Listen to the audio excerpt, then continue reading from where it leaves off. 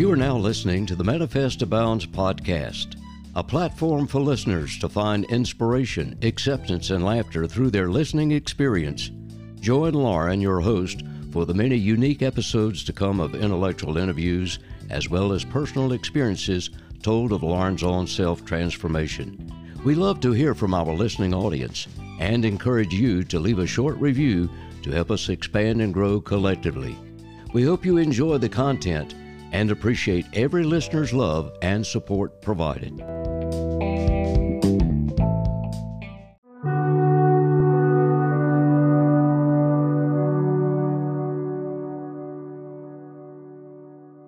We're doing Strangers with a Story, and I must add that me and Chris went to high school together, so it has been, almost 10 years? That is really depressing, and I hate to admit that, because that makes me feel ancient, but yeah, so me and Chris went to high school together, and y'all know how I met Tristan. He's my baby daddy. So, anyways, yeah, so y'all just kind of, talk for a second. Chris, I want you to tell me a little bit about yourself. I'm Chris. I was in the military for about 6 years before I got hurt and got out. Right now, I'm just working at a body shop. I mean, other than that, it's just a day-to-day thing for me. You said you're working at a body shop now, correct? Yeah. That's what Tristan's dad does. My dad owns a body shop in Abbeville. Oh, see, he's not too far from where I'm at. Yeah, you're in Greenwood. Are you still in Greenwood? I know y'all graduated together, but yeah. I work over there at a body shop by the big Kubota. Oh, nice. Well, what's it called? Auto Works Collision and Design. Yeah, I think I've seen that place before and never been there. I've seen the Kubota place. It's right beside Kubota. It's literally Kubota and my shop. That's like going down Abbeville Highway, right? So it's like right next to the gas station that you pass, and then the big church that's behind it, right? No, that's over there by... Just kidding. Like going to Fuji Film. Oh, okay. So it's on the opposite side. Okay, well maybe I've probably passed it. I'm sure I have. But anyways. If you get a break on the lake or sports break or the lake out there, yeah, you passed it. Yeah, I'm just directionally challenged. I'm sure I've passed it. I've had to have. But yeah.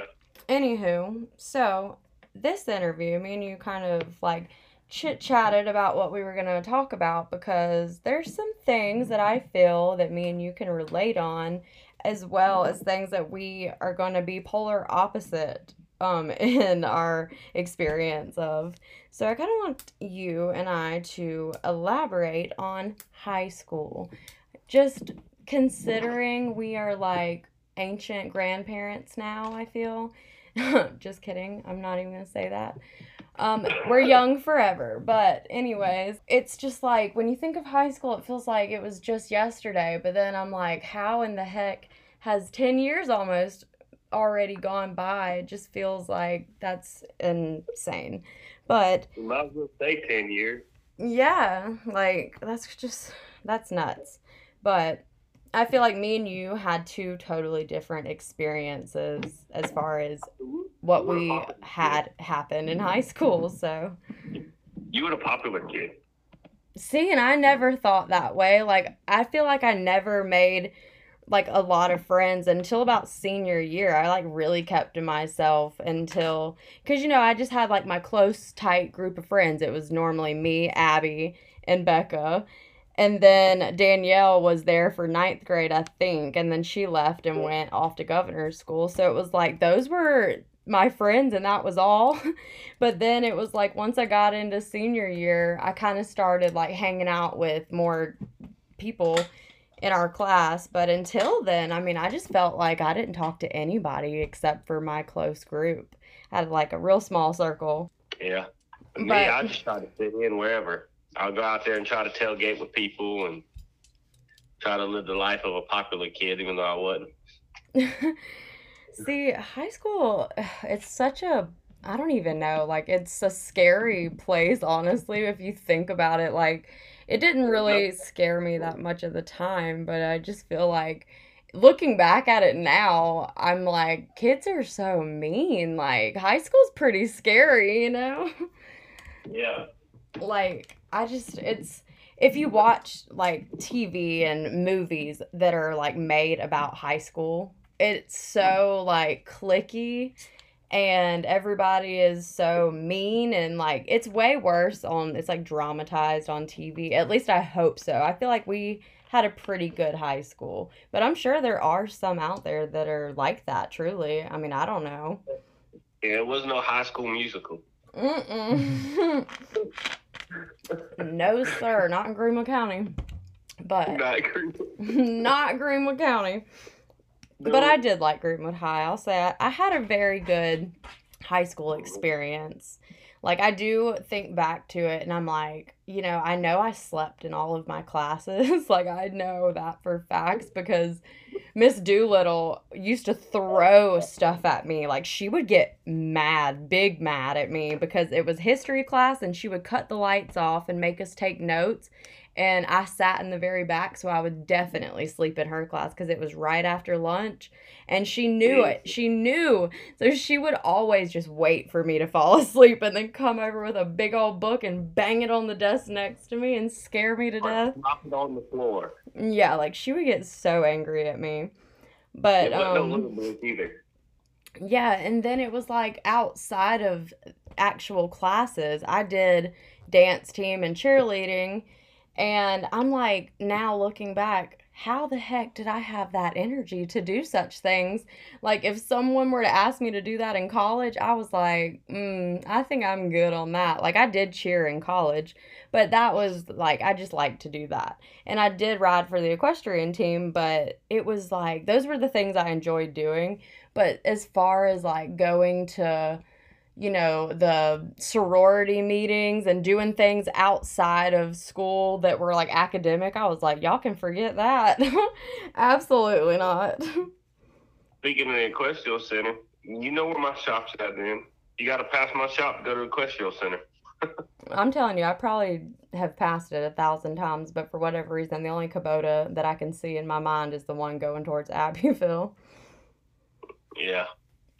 But, I mean, you talking about high school. Have you even been by the high school since you left? Like, I've driven past it, but I haven't gone up there at all to see anybody. They don't have an auditorium anymore. What? Well, what did they do? Where that auditorium was at, they made it classrooms for the middle schoolers that come in. What's that program? Yeah.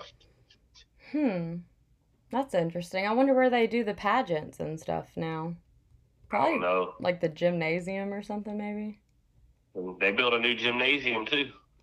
Well, it must be nice. I think... anyways. You remember when the deer went through the window of the gym? Yes, I was there that morning when that happened. Yeah, I was too. I was just like, what in tarnation has just happened? A deer jumped through the damn glass door. I know who made that happen, too. Someone made that happen? I thought it was just a deer losing his mind. No, they put doe urine out. Oh, my. Yeah. Oh, gosh. Yeah, well... That's what I'm saying. People in high school. High school was fun, though. It really was a good time. What do you think the pros and cons of what you can remember about it is? Like, do you feel like you had a really good experience, or do you think it was like, nah? Like, how do you feel? My freshman and sophomore year was awful. I know I was bullied a lot in school. I don't know if you ever noticed that. No, that's why I wanted to ask you, because I remember that, and I just feel like that's what I'm saying. Like, kids are fucking mean. They're mean. Excuse my language, but Jesus, like, kids are mean, and I just remember that being one thing that happened a lot. Like, and it was like almost as if you had like a bullseye on your back. Like, everyone targeted you because you were just so nice and you just wanted to be funny and make people laugh. And so they took that up as an advantage almost. That's how I feel. That's how I feel it was. And then in my junior and senior year, I mean, I kind of just like said, fuck it. Right. I mean, you have to, really. Yeah. See, I was bullied in like middle school. So like my 6th 7th, and people kind of left me alone in 8th grade because I feel like I started to kind of blossom into myself, and I actually started to look more like a girl and not this like chunky little redneck girl who wore t-shirts all the time and just looked a mess. Like, I got picked on so bad. And then it was like I made cheerleading, and I started to like do my hair a certain way, and then people started to treat me differently, and I just think that that's so messed up. I'm just like, why are kids like that? But it makes me sad because I'm like, you know, if that happened to me, like, what happened to the other kids that I know got bullied too? You know, what's crazy thing about that too is now that you mentioned Northside, we've known each other for a long time. Yeah, I know. I didn't really even think about it either, but we did go to middle school together too. So Yeah. we go I way don't back. know. Did you remember Heather? Matt? I don't remember her last name. Lee? I don't know what her name. She was. I can't remember her name. Damn. It's okay. I'm really She blocked me good on with everything. faces. She bullied me a lot, and after I got in the military, she was trying to get a hold of me and want me to give her this, give her that, trying to apologize for everything she did. You know, I had the same thing happen to me. The one person, the guy that bullied me the most and almost made it to the point where like I almost fell into an eating disorder of like having anorexia in a way. It was like when I started to really like starve myself. Like I refused to eat because he picked on me so much and got like everyone at our lunch table to start throwing food at me and call me the buffalo. It was horrible, and my friends were even laughing because I mean, thinking back to it, I mean, you can't help but laugh about something like that now, but it was like at the time I acted as if it didn't bother me, but it really messed with me. And like, so I quit eating. I would not eat. And it was like, I'm in that point where I guess my brain obviously hadn't developed either. And I was reading some magazine, and I'm like the epitome of a dumb blonde. I swear, like my mom and my mom's best friends, like we all used to joke about it because it was just, I don't even know. I was just out there. But I remember reading like Cosmo or 17 magazine, and it was talking about eating and I guess like drinking or breathing really like in deep when you're eating your food or something. And it said like if you do that, it'll make you like gain extra weight or something about that. I have no idea. I must have read the article wrong. So what I read in my mind was if you swallow air, you'll gain weight. So I walked around this whole entire day holding my breath and then only taking a breath every time that I could. And my mom was like, "What in the hell are you doing?" And I was like, Cosmo said that if you hold your breath, like you'll save yourself from gaining weight. Like it'll add an extra 2 pounds on even. And she was like, "You did not read that somewhere. That is not true, Lauren. Quit doing this. Like, why are you walking around holding your breath?" Like it was ridiculous, but that's the type of stuff I would do because like I was so just self-conscious of like my weight and then like the way I felt about myself, the way I looked and like everything. Like I also, this is just TMI, but anyways, it happened, so I'm gonna tell about it. I had this like I guess it was like hormonal. So you know how guys go through puberty? Well, we do too, and I guess my hormones were absolutely like crazy acting and out of whack. And so I started sweating profusely just under my arms. So it was like I would have like, you know how when we were that age, I mean, I'm in like 7th grade, and you would wear like the Hollister shirts or something like, and they're real tight to you. I don't wear shit like that now, absolutely not. But I don't either. yeah, I remember those days. but I hate wearing things that cling to me.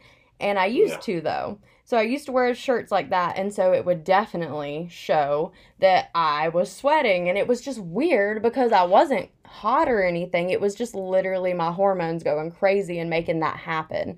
So I ended up having to go to the doctor for it and everything, but that was a big reason people picked on me.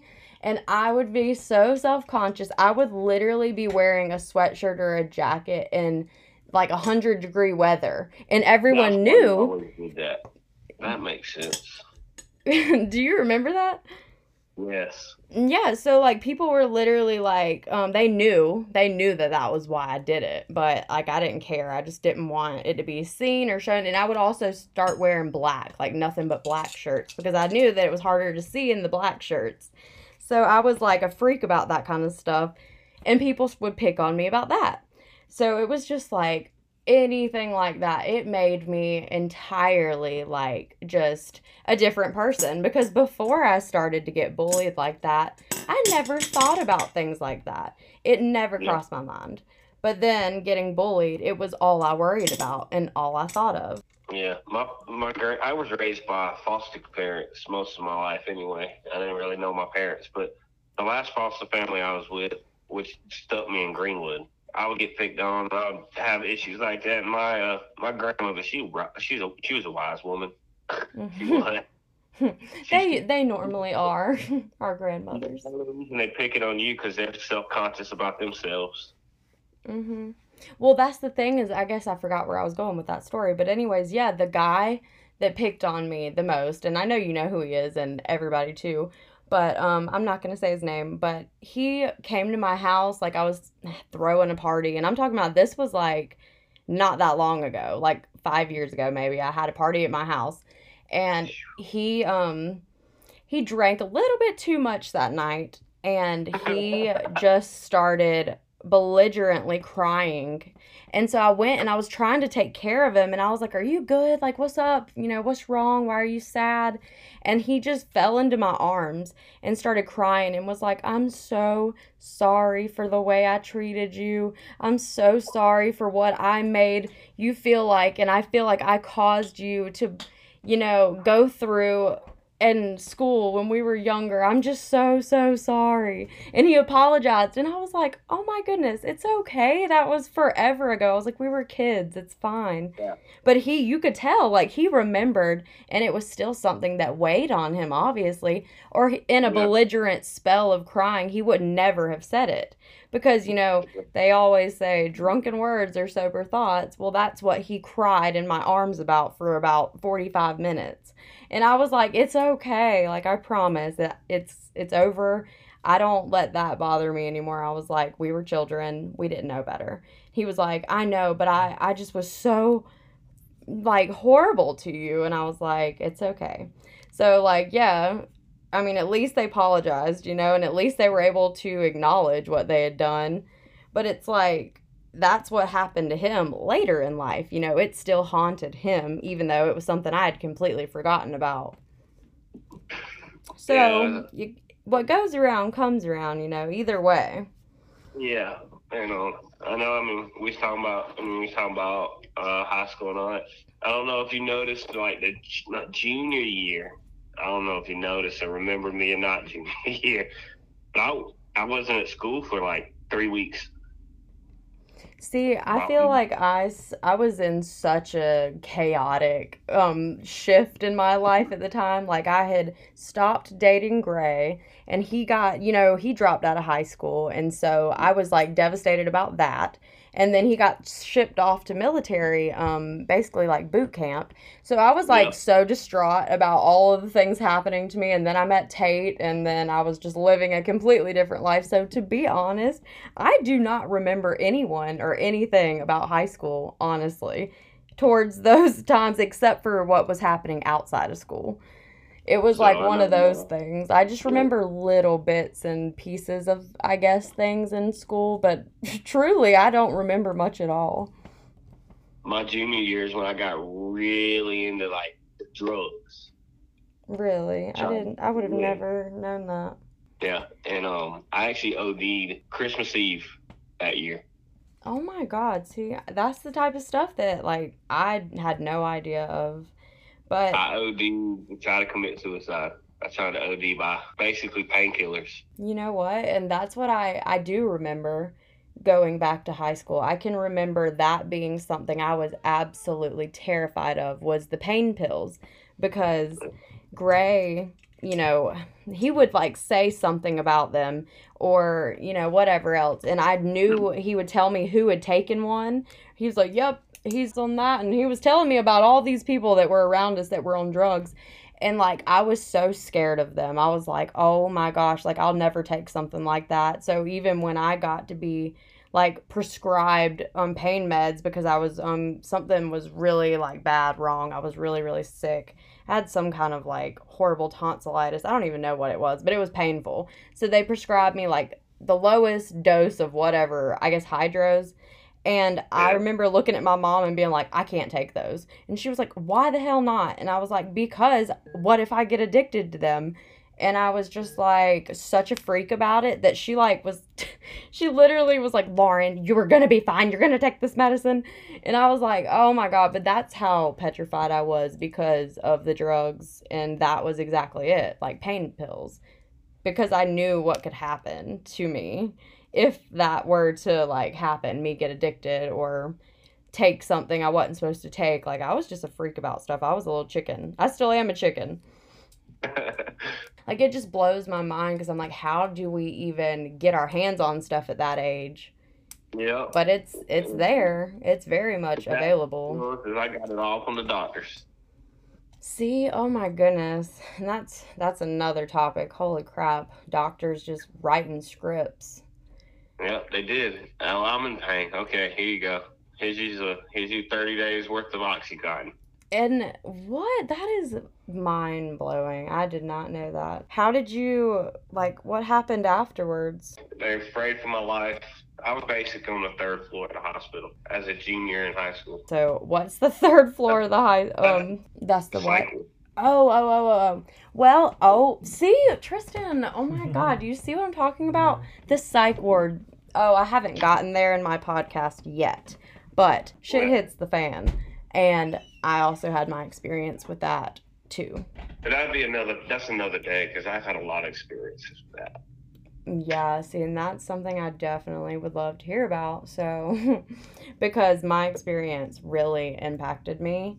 And I was just, I mean, it was a whole thing. So I really wish that I could go and work in a psychiatric ward. And I just want to know what the people there, like, I want to hear from them. And I genuinely want to know what's going on inside of their minds because I feel like there's been, I mean, I'm sure it's somewhere. Like, I've seen it in movies. I've seen it happen to, select few people, but it's like I feel like they don't treat you like you're human once you're there or admitted.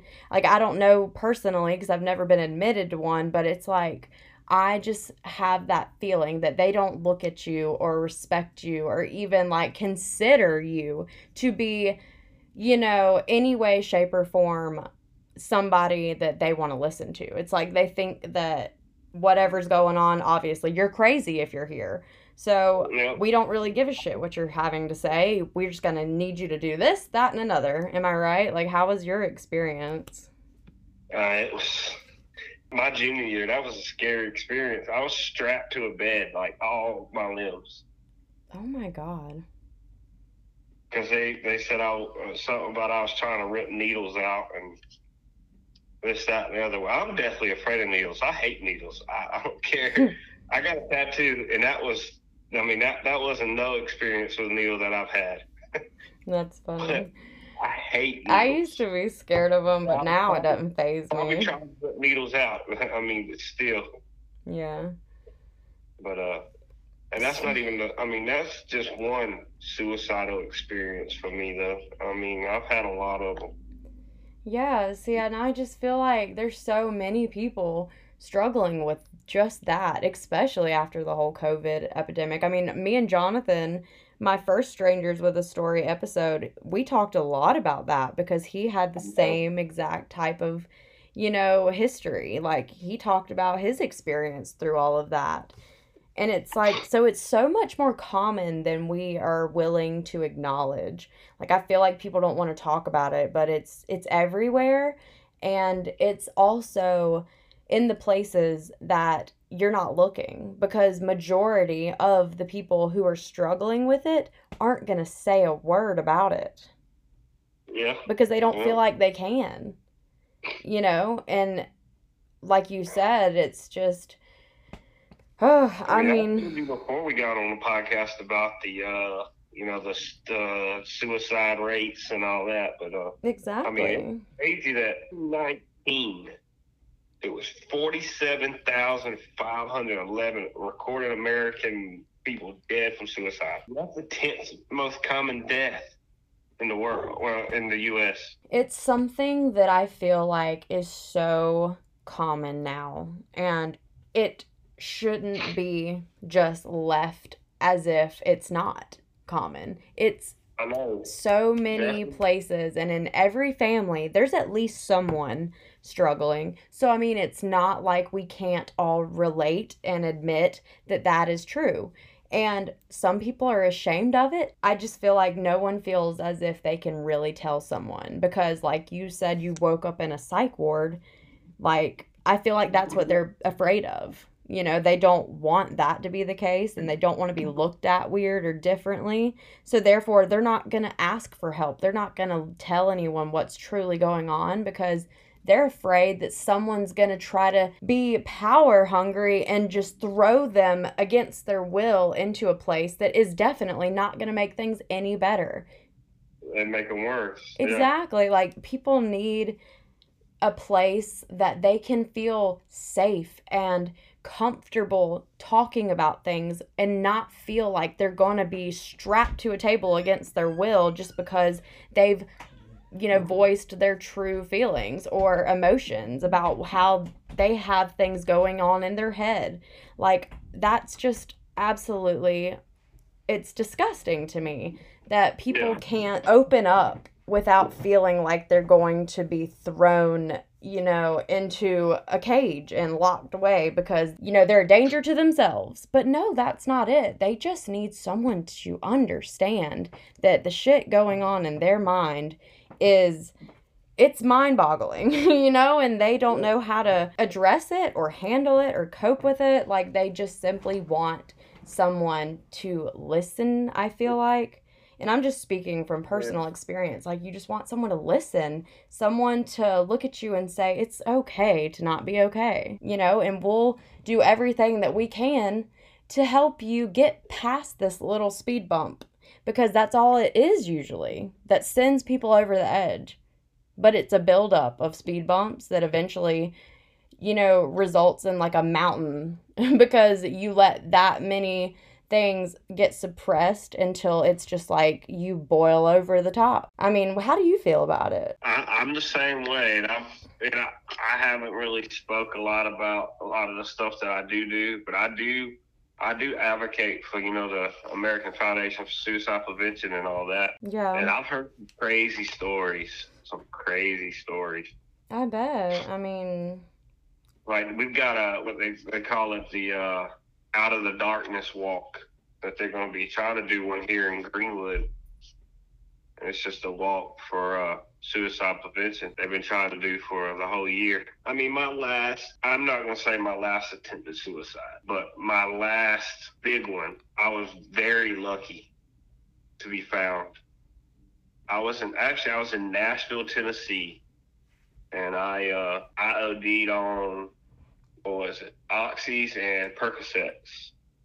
And if it hadn't been for this little old lady, I mean, she was in her 70s, that just happened to be coming down the road when I was laid out on the sidewalk, I wouldn't be here right now. When I woke up in the hospital there, they said that like a minute later, I would have been dead. I was blue. My lips were purple and my face was blue. I mean, it's been hard. See, but I feel like, I hope you know that, like, it's almost as if life is showing you, nope, sorry, no matter how many times you try, you're not meant to do this. Yeah, it's not your time. And so you have more important things to do here. So it's like they're going to keep throwing you back into, it's almost like when you reach a level in a game and then you die and you're like, oh shit, and you get sent back to level 1 and you have to do it all over again. Yeah, so it's like, I feel like so many people don't realize that, yes, you are here for a reason, and it's just a matter of someone, like, making you feel that, not like you're just worthless or nobody is needing you, because people do need you. The world needs you, but it's not something that people think about, and it's not something that when you're in a place like that, you're going to believe at all. It's like you're too distraught. It caused a lot of damage to my body from that, because I lost of oxygen. And I mean, the doctors told me if it happened again, I probably won't survive. And that weighs in my head all the time. I'm like, no. I mean, I'm 18 months sober on the 4th of November. That is absolutely amazing. That is so good. That is a huge.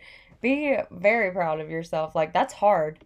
That's hard shit to say. No. If you don't mind me asking, when you have found yourself in those places, what's going through your mind, and what do you feel when it's like you get to that? Like, what makes you feel like you shouldn't go on, or you don't want to go on anymore? Basically, for me, a lot of times it's like nobody likes me, nobody wants me around, nobody cares about me, nobody cares if I'm here, if I'm gone, stuff like that. Okay, well, exactly what you just said is exactly what is happening to my little brother.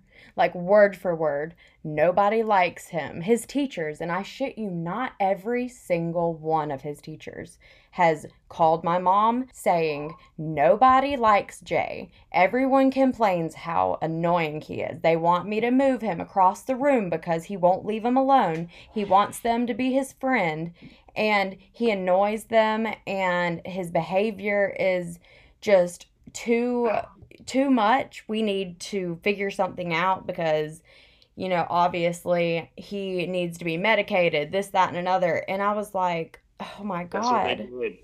Yep. I can expect. I've had that same experience. Yes, and it's so, it just breaks my heart, because, like, you know, like I told you on the phone earlier, like, me and my brother are very close, and his past goes into, you know, from being dropped off on my doorstep when he was not even 2 years old. He was like 18 months old and a baby, still wearing diapers. He was left there with nothing, not even a clean diaper to change him into. And, you know, from that, going into the parents trying to come back into his life, and then abandoning him once again, and then my parents getting a divorce. I mean, it's just one thing after another. It's like trauma after trauma after trauma of being abandoned. And that's not even for one of my brothers. That's for both of them. Because my other brother's adopted, and I know that he has a lot of anger towards the things that have happened in his life, which I really hope to bring him on the podcast one day.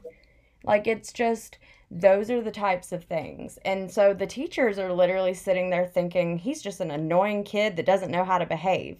But no, that isn't the case. He's so starved for attention and acceptance. He is craving someone to say, Jay, you're my best friend.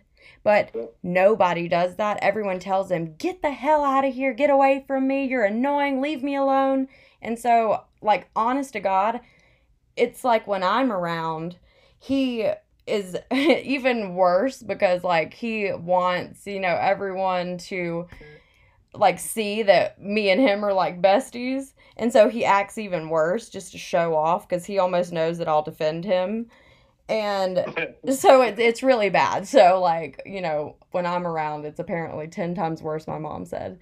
But that's not even it. Like, he's doing this at school. It's one thing to act out at home at that age, because, you know, that's just being a kid. You're going to be disrespectful and, you know, cop an attitude with your parents. But that's not even the problem. It's at school. He is begging for people to like him. And I remember one time he had this app on his phone. It was kind of like chat roulette in a way, but for people that you knew. Yeah.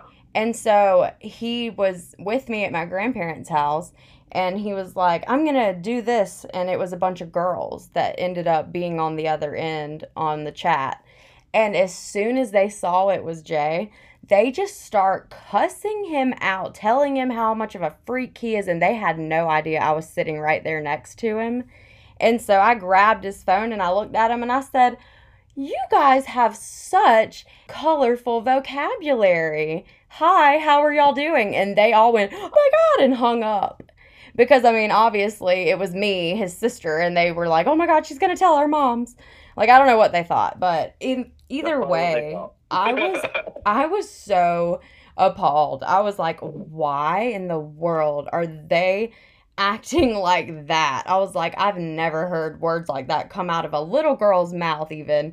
I mean, they were saying horrible stuff, and I was just like, and it was immediate. There was no reason for it. Jay just simply was on the other end of the line, and they popped up and saw that it was him, and they were like, oh my God, and just immediately laid into him with these horrible comment. And I'm like, the Bratz dolls. Yeah, like, I mean, just hateful. So ugly. Like, if that's just one thing that I happened to see because he was spending the night with me at my grandparents' house, like, I can't imagine what happens outside of what I know. And it's like, what do we do? Like, what do we do about this? Because it's not like I can go change the way these kids are acting towards him or help him make friends, because he's got to, figure out who is worth being a friend to him in the first place. But it's like, what do we do about this? Because I know it's not just happening to Jay. I know it's got to be other kids too.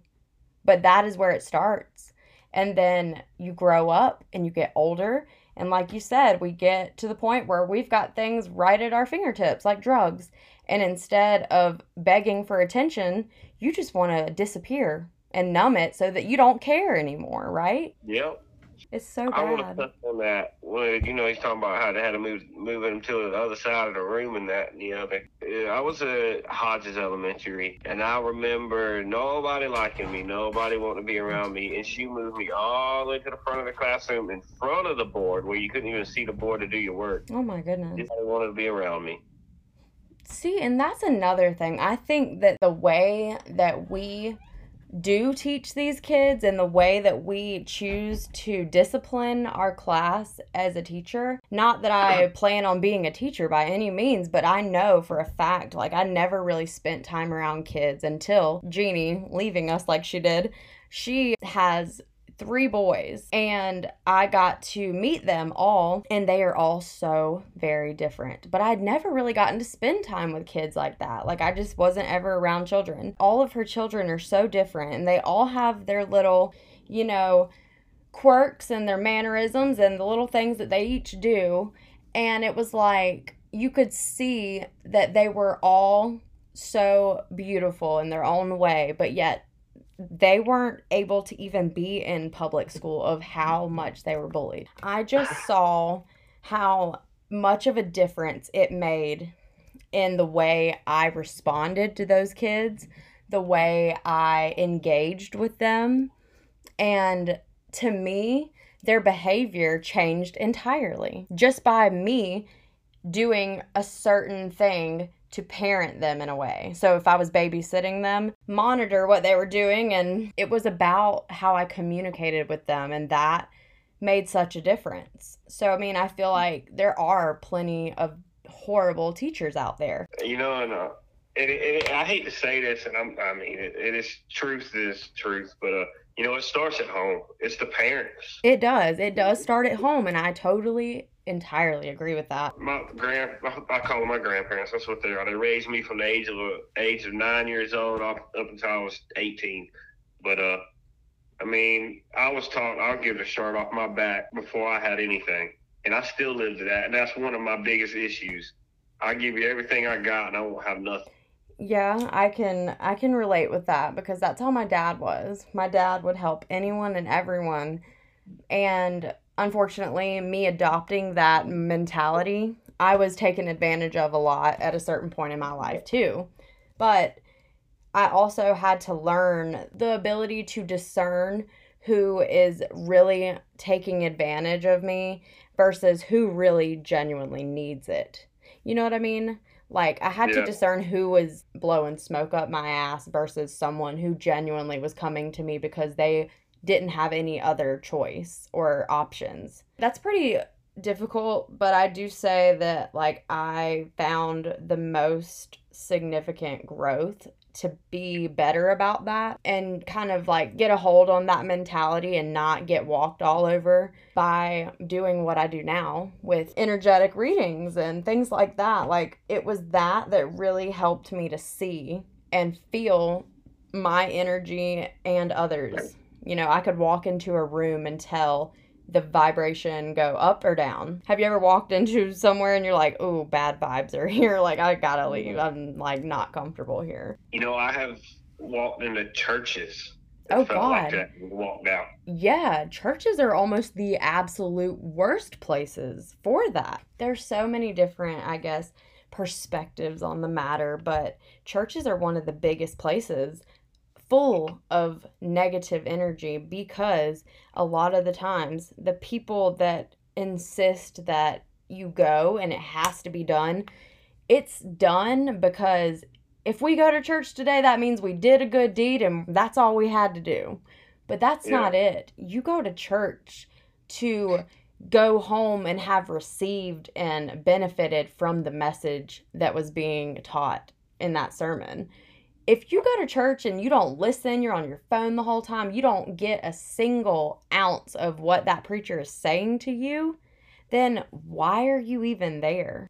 Yeah. And that's what I feel like there's so much of, is there's people who have been like clumped into this class of people that think if we go to church, that means that we're good people. No, absolutely not. Y'all are just ignorant, truly. You have to go home. It's not a Sunday, one day thing. It is an everyday, all day act of living that life. It is not just a hour-long sermon and you're done. You know, you have to take that home with you and apply it to your life and then live that life. You know, if you're gonna pretend that you're so holy roly Christian, then you best be acting just like a holy roly Christian 24/7. And I'm not saying that people don't make mistakes, but I do know that those are the first, you know, individuals that'll point their finger at you and say, you need church. That is not it. You have a relationship with God if you want to. I don't, you know, decipher, judge, whatever it is that people believe, feel. That is them and that is their choice and just life path to decide, you know, like, I don't care. That's up to you. But I do feel that we all have a connection to the divine. I truly do, because everyone just doesn't realize. That was something that I feel like Jonathan and I talked about at the very end of that episode, is he was saying how he didn't feel like he had a connection just to God and he could never find that. And I said, I remember that. It's because of the way people stereotype it to be, that you have to be all of these things, that people feel that they don't have that with God because they can't do those things. And I'm like, that's not it. Everyone's relationship with God is their own. You have to find what fuels you in that way and know that the things that make you feel good, the things that make you feel just utterly weightless, you know, like, it is that God is giving to you. And when you do those things, think of it as your, you know, church, and that can be your connection to God. Like, it doesn't have to be black and white in front of you, you know, and you know all the things about the Bible. It doesn't have to be all of those things. All it has to be is a feeling, I think. I mean, to me, that's what it was, it was this feeling that I'd never felt before. I didn't really want to get on the church thing, but no, I know. I'm telling you, we're just like, I told you I wanted to let this conversation just run its course and see where it took us. But I know I hate that topic too, because it is so controversial. But at the same time, I'm like, you know, it's there. It is true that that's the worst possible places sometimes, you know. It's not always a sanctuary of good people. Yeah. And I have a tattoo on my arm, you know. I have a cross. And I ain't gonna name the church, but I walked up to the door of the church, and one of the deacons, I don't know what you call them, that opened the door or whatever. He saw the tip of the bottom of my tattoo, and he said, "Well, you got to cover that up if you want to come in here." Wow. See, and that's exactly, that is the best example. I'll find another church to go to. Right. That is the best example of what I was just saying. That is what I'm talking about, is you shouldn't feel like you have to go and hide who you truly are to talk to God, because that's not the case. God sees everything, right? You know, if that's the way you want to be, God's also seeing you. He knew what he was going to do thousands of years before he did it. Exactly. And it is such a long, day-long, year-long discussion. It truly is. But it does upset me because I know that there are families. I mean, I'll go ahead and say my family was that family rushing around the house, trying to get ready to rush out the door to get to church on time, and everyone's screaming and fighting at each other. My mom's like, "Get in the car, we're gonna be late, da da da da." Everyone's cussing each other out on the way to get to church, and then we hop out of the car, walk through those doors, and everybody shuts their mouth and smiles as if we have been the most, Betty Crocker family you've ever seen. And it's a facade. It's a facade. We were faking. For the longest time, I didn't go to church until I became an adult, because when I grew up, I was forced to go to church. Yeah, and I find that that's a lot of where it begins. People not wanting to be religious as if they're forced into it when they're children. Yep. I've heard a lot of people say that. Yep. And,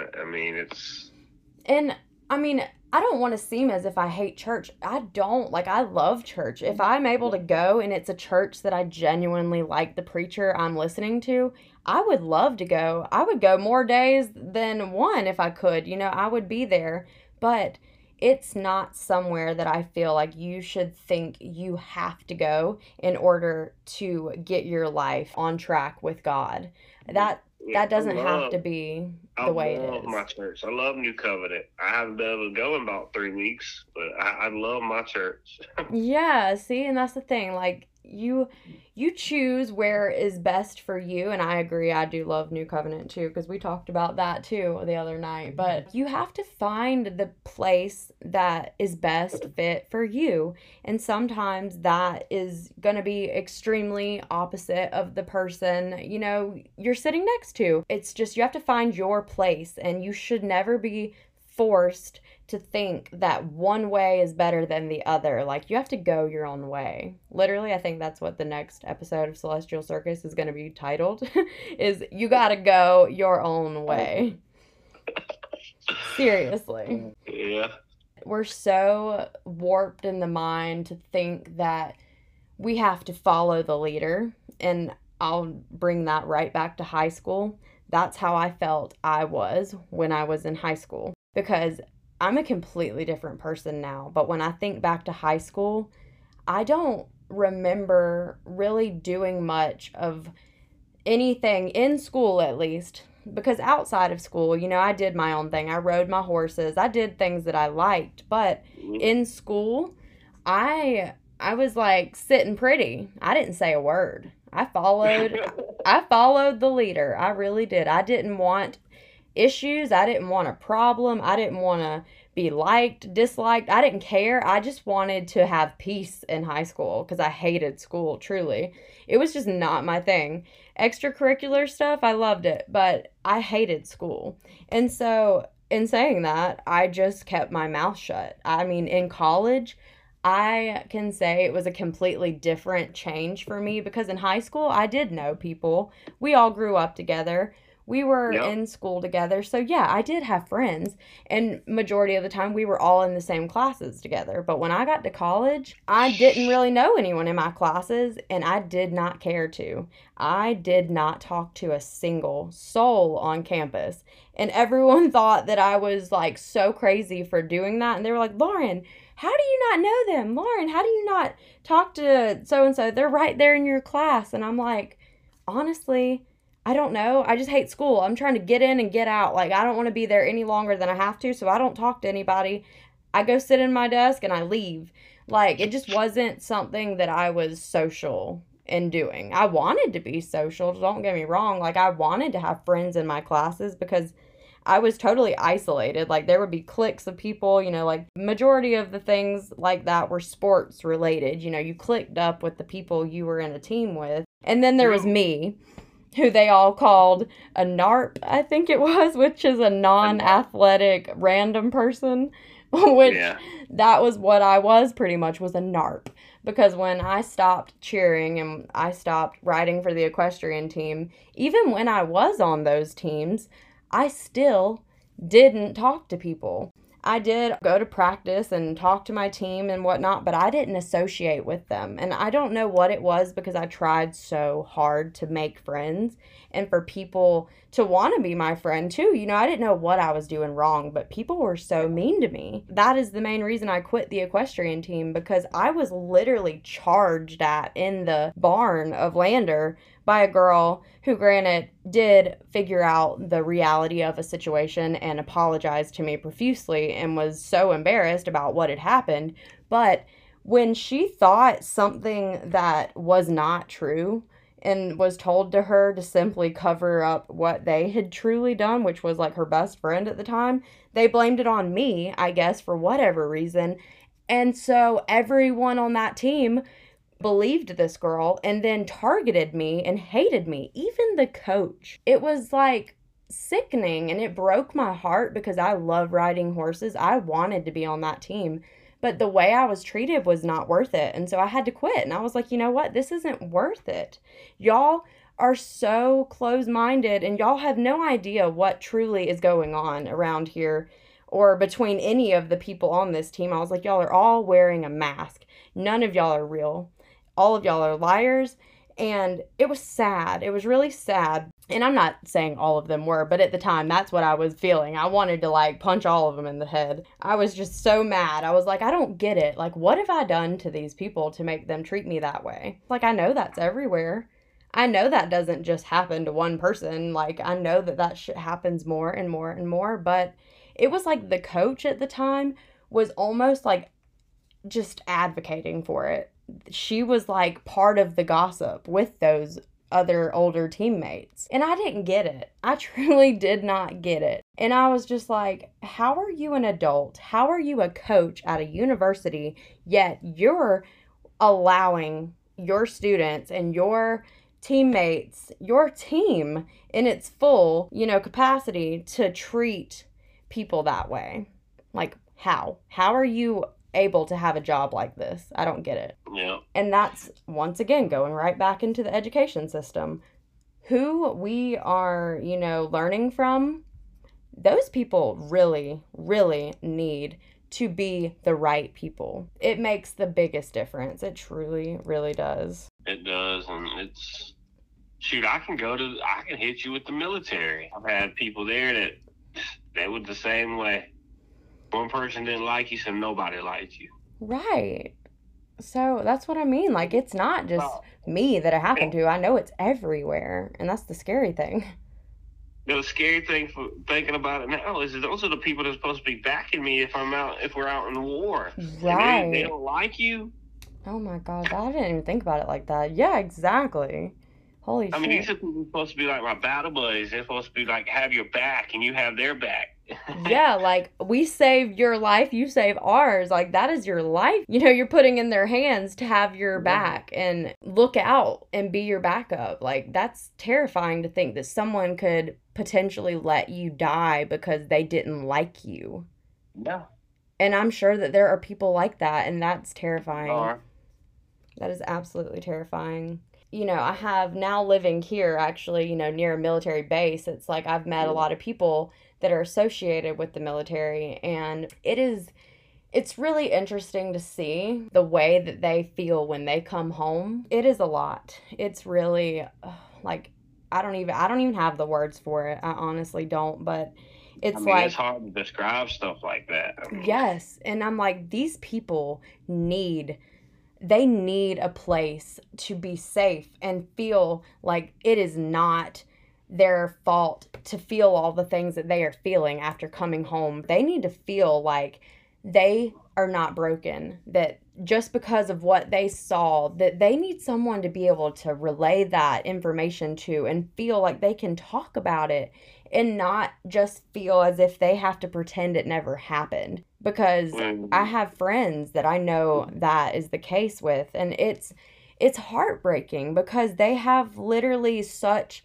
bad anxiety that they can't even go work in public places because of it. And it's like, what in the world is, like, especially our government, like the way that we treat our veterans too. I noticed that so many homeless people that you'll find are retired veterans, and there's nothing in place to help them. There's nothing that I could find there to make sure that these people who went out and defended us and protected us, you know, kept us safe, are out there living on the streets begging for food and water, and y'all aren't going to do anything about it? Nope. People look at those people on the side of the road. I've had so many people in the car with me say shit like this, and it makes me mad, and I'm like, what are you doing? But it's like they see someone on the side of the road who's homeless, and they immediately are like, oh, well, they did it to themselves. And I'm like, that's not always the case. It's not. It is not. When are we all as a society going to wake up and be able to look at people as human beings and not as a stereotype that you have lumped them into when you do not know a single thing about that person? When are we going to wake up from that? Yeah. Homelessness and all that. Thinking about the suicide rate. Oh my God, yes. Since 9/11, right? Mm-hmm. There's been over 30,000 suicides between active duty personnel and veterans. That doesn't even compare to only 7,000, little over 7,000 soldiers that died in those 20 years during the war. I mean, me and you both share a person that we know, Gray. That's it. That's what I'm talking about, is people don't realize the effect that they have on a person by treating them the way that they do because they're being mindless. I don't know what exactly was going through Gray's mind, but I wish so much. And he's not even the only one. Like, I have several people that I know of. Like, I just lost one of my very best friends to suicide, you know, last September. And it's like, part of me thinks, like, should I work for a suicide hotline? But then I know how empathic I am, and I'm like, I absorb people's energy pretty heavily. Like, you know, if I'm, you know, talking to a person and they're telling me things that are really deep and emotional, I absorb their emotions and I feel it too. And it's like, I don't know if I could do that every day working in a job like that, but I do know that there are people who can, and that's for them to do. But it's like, we need something other than that. Like, people just need a safe place to feel like they can be themselves. This is actually something that I genuinely really want to do, and I want to start a nonprofit organization. I'll have to tell you about it later because I don't want to elaborate on it on this episode, but I want to start a nonprofit because I have an idea that I feel like would be incredible for people to have access to. I really do. And it's not for any one type of person. It is for every single person and every single issue that we may carry with us and feel that we have. It's for any and everybody. And it's not just going to be a place for, you know, people to lump you into a stereotype of, oh, like a psych ward, they're crazy, or, oh, they're, you know, drug addict, whatever you want to say about people. Like, don't do that. Like, why? Like, they're just a human being, and I don't feel like people take the time anymore to really sit and look at people as just that. They look at them and they immediately form judgment, and we should not do that. That is why people today feel as if they can't be themselves because they don't want to look a certain way for people to think that they're a certain way. You know, they don't act as if they want to because of that one reason, is they know they're going to be judged or stereotyped. Anybody should be able to be themselves in their fullest and not have to pretend that there's something just because they know that everyone's going to point fingers at them and make them into a label of some kind. I understand that too, because, you know, I stay at a rehab center, and I tell people about that, and so you're just no good because you can't get your life on track because you're too hooked on drugs and that and the other. People say that. Yeah. See? And I'm like, man, I haven't done a drug in 18 months. Oh, that's not true. You're just lying. That is the exact type of thing I'm talking about. Honestly, like, it blows my mind. It baffles me to think that somebody could have the audacity. Screenshot the messages that I have. I'm not going to because I don't want to give names out. I would send them to you, but See, and that's the thing is, like, I've had my share of that same exact thing told to me, but in a different sense. Like, for me, it was more so I got stereotyped and pointed fingers at because of what I started to do with my readings. Nobody understood what it was that I was doing. All they saw was my cards in my hand, and they immediately were like, oh, I've heard of tarot cards. Oh my God, she's a witch. Oh my God, she's evil. She's of darkness. She's with Satan. And I'm like, what? No. And like, that was coming from the closest people to me in my life. And I was just cast out because they formed judgment about something in my life that they knew nothing about. And now, you know, it's like they all pretend that it hasn't happened. But I'm like, you guys, what you have to realize is, like, I will always love you and I will always forgive you.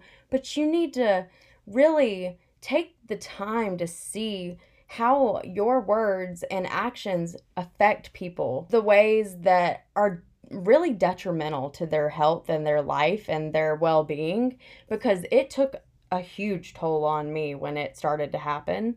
I did my best to, like, not let it affect me, but there were times when it really, really hurt. And it really, really got dark for me. And I was like, I don't even know what to do. Like, I feel like I love this new part of myself that I have found and, you know, share with others. But then I didn't want people to think bad of me in that way. And I knew that a lot, like almost everyone, it seemed like at the time, looked at me and told me that what I was doing was bad. Bad, bad, bad. And I knew that it was nothing of that. I knew it was the complete opposite, if anything. It was a beautiful thing. It was something that I feel could benefit everyone if they would just give it a chance and open their mind to understand it first and then decide this isn't for me or this is something I'll try. You know what I'm saying? But it was never that happened to me at first. It was immediate judgment just because of a stereotypical label that was placed on the deck of cards I had in my hands. They didn't even hear the words coming out of my mouth.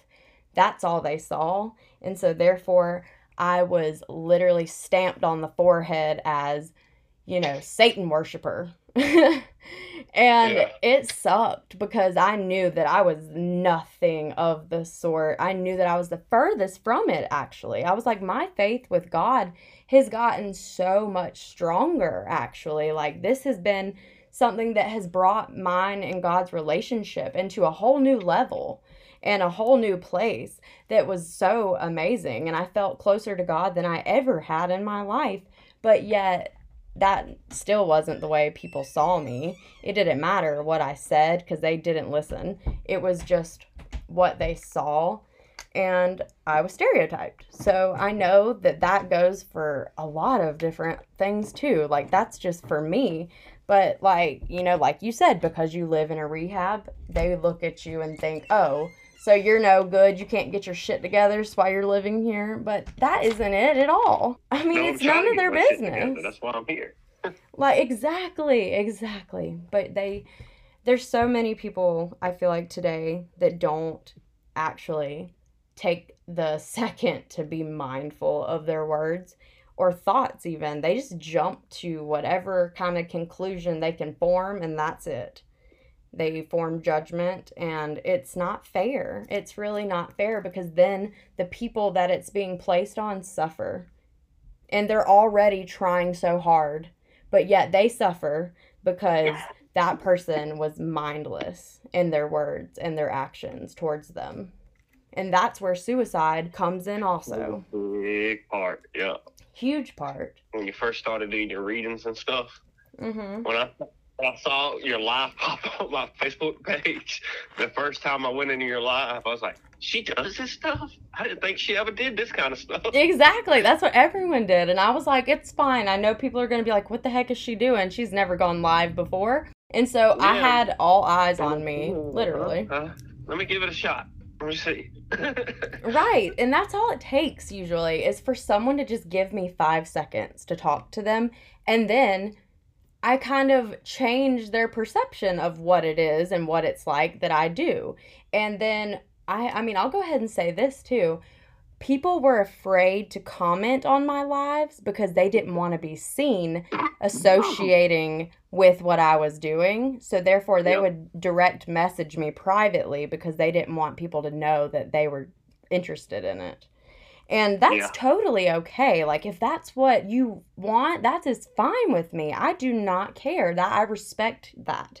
But that's really upsetting to know that people have to feel like that because of a stereotype. People don't feel comfortable making decisions for their life because they're so worried about what other people are going to say about it, think about it, and do about it. You know, because sometimes people are abusive, and there are certain situations, I'm sure, out there where a person cannot make a decision for themselves based on their fear of what whoever is watching them is going to do to them if they make the wrong choice. I mean, let's take Britney Spears, for example. Let me just add that I watched that documentary the other day. Yeah.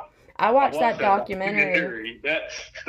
That is the perfect example right there. That made me, I cried. I was watching that documentary and I cried, and I was like, that is so upsetting to know that she had to suffer for that long. And I hope to God that there's been something done about it.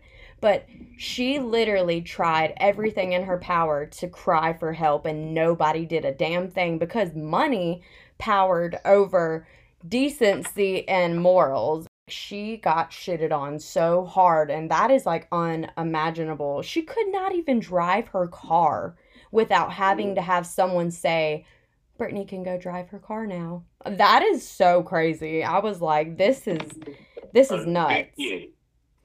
Like, I understood the like whole situation and I could relate to it in ways, but like, you know, there's that example right there, right in front of our faces. And thank God, you know, poor Britney, she was on TikTok putting messages of help, SOS, and somebody found, you know, her messages, you know, would zoom in or like look into it just enough to be able to see that she was crying for help.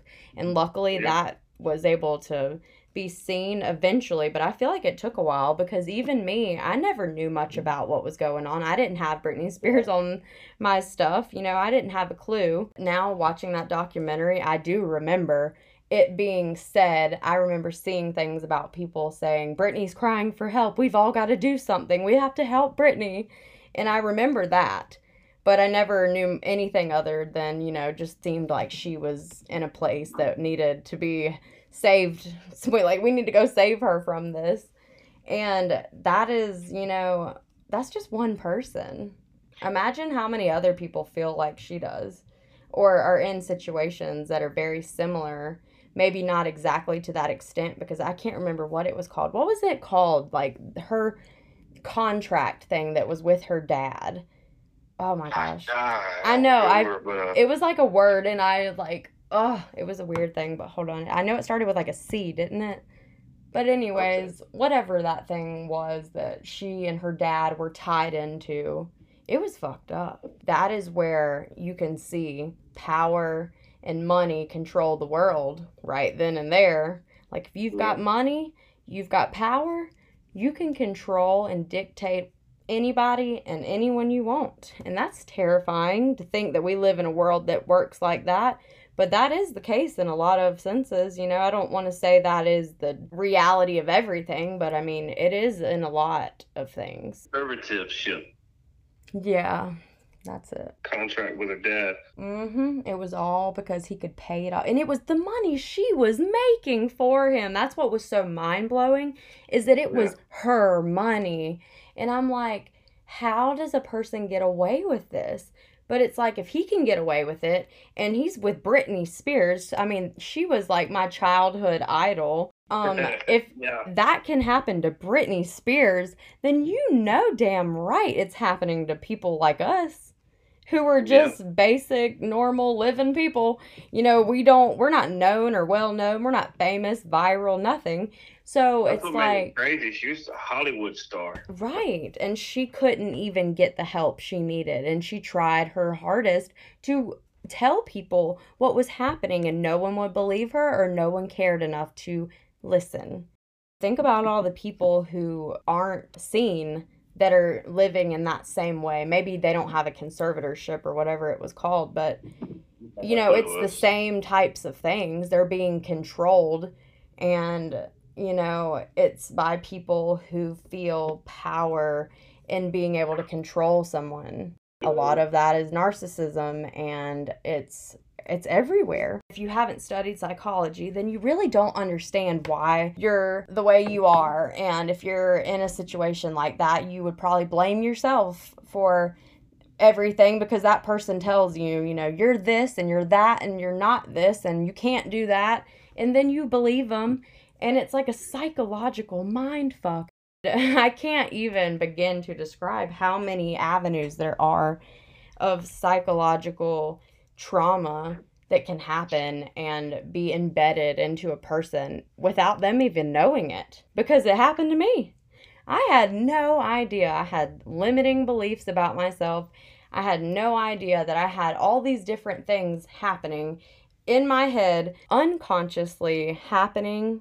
So like subconscious, even though I had no idea why I felt the things that I felt, it was still there. And so therefore, I would believe the person standing in front of me who seemed like a power figure telling me, you're this, you're that. And I mean, I felt like, well, I guess they know, so I guess I better believe them. And I almost, you know, fell so deep in that I was willing to almost live the rest of my life in a way that I didn't want, but other people told me to. Like I said, the way I was in high school, I was follow the leader. I almost lived a whole lifetime of that.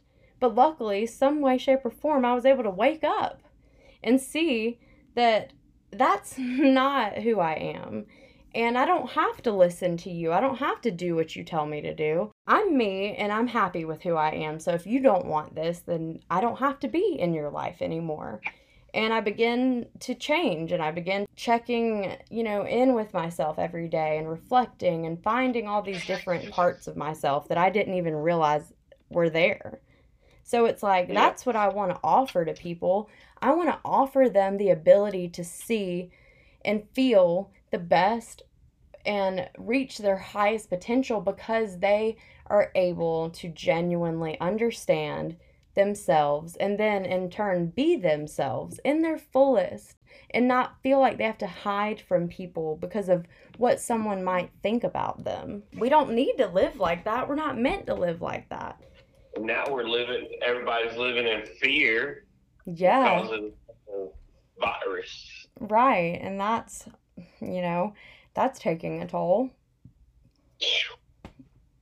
That's a whole nother conversation. I mean, there's just so many things, but I just feel like it needs to be normalized. We need to normalize the abnormal, because it needs to be said. It needs to be talked about. It needs to be heard by people that genuinely need to know they're not alone, because it's scary. It's scary to be in that place and feel like you are so alone, and what is wrong with me?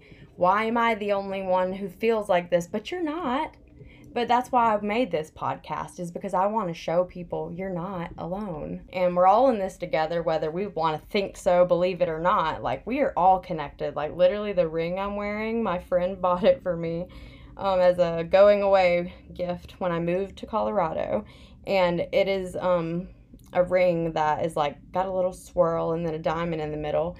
And I asked the lady about it, and she said that it was, I want to say, infinitely connected, or all things connected line. And I was like, oh my goodness, I love that. I was like, awesome, because we truly are. Like, every single one of us are in the exact same boat. Whether we want to think we're better than someone or not, you are not. We are all on the same playing field, so we need to act like it. We need to treat others like that. You know, we're a team. We're not enemies. We're not rivals. You know, we're not Greenwood High and Emerald.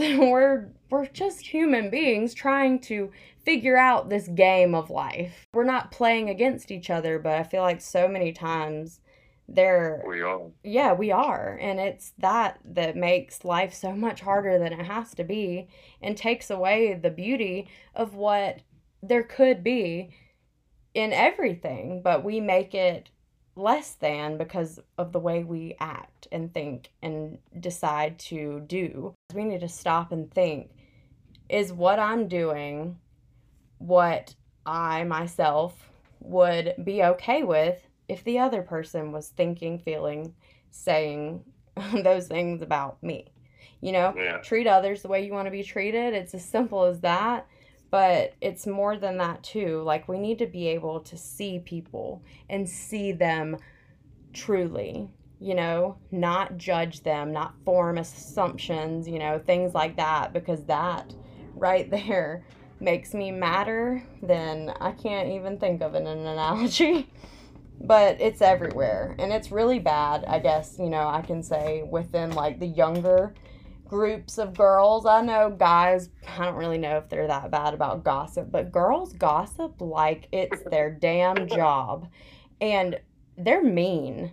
And I used to not think about it in high school. You know, if someone was around me gossiping, I didn't care. I just sat there and listened like I was right there in the conversation, believing and thinking everything they were. And who knows if I was? I probably was. I don't really even know who I was in high school. Like, I think back and I'm like, who was that person? Because I don't remember her. I'm so far from who that was because I've changed and evolved through so much since then. It's like I can't even remember who I was, but I know that now, just being, okay, here's an example, being at a job in Greenwood at a golf course. I'm standing in the middle of our front dining room, whatever. It was like the bar area, and it was the clubhouse. And this lady comes in because we were membership only. And this lady walks in, and she's got this huge box of stuff in her hands. And it's full of all these decorations, I want to say for St. Patty's Day it was. And she walks in, and she's really, really high energy. Like, she was one of those women that's like, oh my goodness, how are you today? La, da, da, da, da. She was one of those people.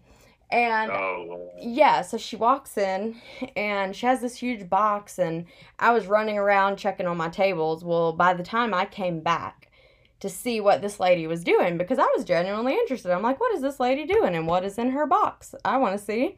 I come back, and she had already gone back out to her car, but the rest of the girls that I was working with at the time were standing in a clump, and they had been there longer than I, so they knew who she was already. And they're sitting there all huddled up. Oh my God, did you see her hair? She is so frizzy and ugly. And did you see what she was wearing? Look at her damn shoes. I hate that lady. She gets on my nerves. And I was like, wait a minute. What are y'all talking about? I was literally just about to ask who she was because she seemed like such a sweetheart. And they say, oh my God, well, she's one of the members and she volunteers to decorate and do this and that and another, and she drives us crazy. And the lady comes back in, and I just sit there and I'm like, well, that was hateful, but okay. And so I just don't say anything. I genuinely just walk away. And then I go and I talk to that lady once I find her again.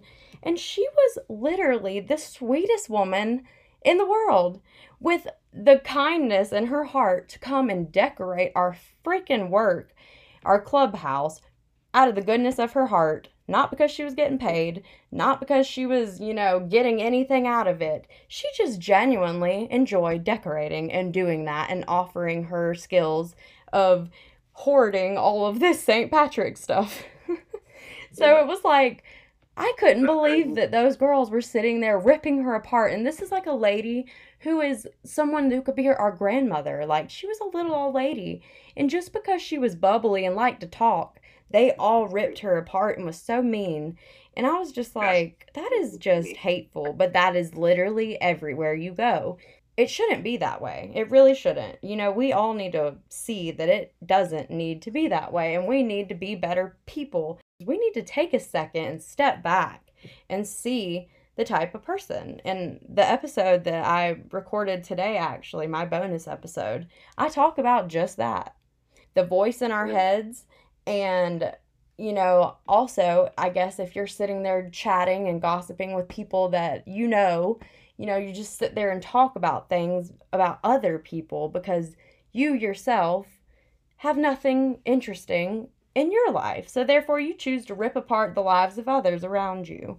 And I just want to change that. I want people to see that it doesn't have to be like that. If you feel that you want something more for your life and you feel the need to talk about, think about, worry about other people's lives, then let me show you that there's more out there for you than looking at other people's lives and ripping them apart for something that they're doing just because you don't have anything better to do. Yeah. And I just feel like it's not made known enough to just be a decent human being. It's not that hard, but we do have to put forth the effort to change the way we think, and we have to change the way that we choose to act and be, because literally it doesn't matter if that lady heard them or not. It's still the simple fact of being that nasty for no reason. Like, why? Yeah, and I've noticed that a lot too with different places I've worked. I worked at a golf course in Greenwood too. I did the grass cutting, and I was there with a bunch of guys, and they just did not like the Hispanics. See, and it's like, why though? Just because they're not the same ethnicity as you? Like, what? Exactly, yeah. That is ridiculous. Did them like they were trash. That's disgusting. And that's the thing, is like the idea I have for this nonprofit organization that I really genuinely want to start. It's going to be a place that anyone and everyone can feel acceptance. And it will not be a place of segregation. I want it to be a place that people can feel love and acceptance and feel understood and feel seen. Like, I just want people to see that, like, you don't have to do this alone. And yes, there are parts of life that I feel like we're meant to be alone. And it's like, we just have to realize that we'll find where we're meant to be and who we're meant to be with if we ourselves can take the time to do it first for us and for ourselves. Your life will fall into this alignment that brings you into the range of all the same like-minded people. You know, what you project, you also attract back to you.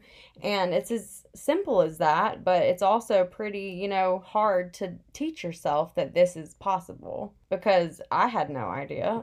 You just don't think that way. Stop and smell the roses, you know what I mean? Yep, I do. And I'm sitting here thinking about, we talking about, it's been 10 years. And we got our reunion coming up at some point, whenever they do it. But I'm thinking, like, man, what are these people going to think of me now? Is it going to be the same reaction to how they acted when I was there before, or what, I can't seem to gather the thought process that someone would truly be that mean to you in this day and age, at our level of maturity that we should be at, and go to a reunion and treat you ugly like that. Like, I would be pissed. If I saw it, I don't even know if I could keep my mouth shut. I would be like, excuse me. But it's like, I feel like we've all changed. We've all evolved through different things in our lives individually. And maybe there's people that haven't changed at all. Who knows? Yeah. But I would hope that those people at least have a reason for why they are exactly the same, and then are willing to change if need be. I mean, I don't know. It's a really complex idea. I know when I was at Gray's funeral, a couple of the people that we were in high school was still the same person at that funeral towards me. That's really sad to see, especially at a funeral. You know? I was at the mood of where I wanted to say something to him right then and there, and I didn't. Well, you know what? And that is because you are a good person, and silence is the best answer in a lot of senses because they want a reaction. They want you to react and get mad, and they want to laugh at that. They want to take that and use it to their advantage. But if you just give them nothing in return, it's like they don't have any reason to be ugly anymore, and it's like they almost would feel stupid because why did I just do that again? Because he didn't seem to care, and it makes them feel stupid for treating you such a way without you giving them any ammunition back. Yeah, I just got in my little beat up truck and drove on home. That's the thing, is I feel like we need to be the advocates for change. We really do. We need to put our voice out there, and who cares if anyone listens?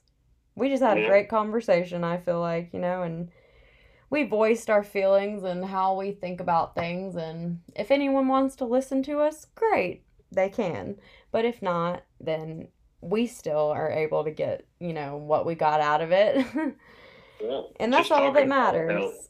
To see change, you have to be the change, so. Yeah. I really genuinely appreciate you being here and doing this with me. I hate that Jeannie couldn't participate. But in conclusion, would you like for me to give you a little brief reading, or is there something that you would want me to do for you just before we go? Because I kind of do want to start incorporating that into my podcast. You can do a reading if you would like. To collect ourselves after this long and controversial type discussion. Because, Lord, it got me heated at some parts. Oh, my goodness. I found myself getting louder and more outraged. Yeah, definitely the Britney subject. Dude, that really was bad. That documentary broke my heart. Okay, so I just closed my eyes and tried to, see with my third eye what I could see for you. And right now, as I'm talking, it's also 10:10. So that being a synchronicity, because I've been seeing that a lot lately. I'll elaborate on that in just a moment. But I saw an umbrella in my mind's eye. I was like, an umbrella? That's interesting. So I, know that different symbols have spiritual meanings and, different symbolism means different things and whatnot. But that's how I work with spirit. That's what they do. They work off of my frame of reference and they show me symbols.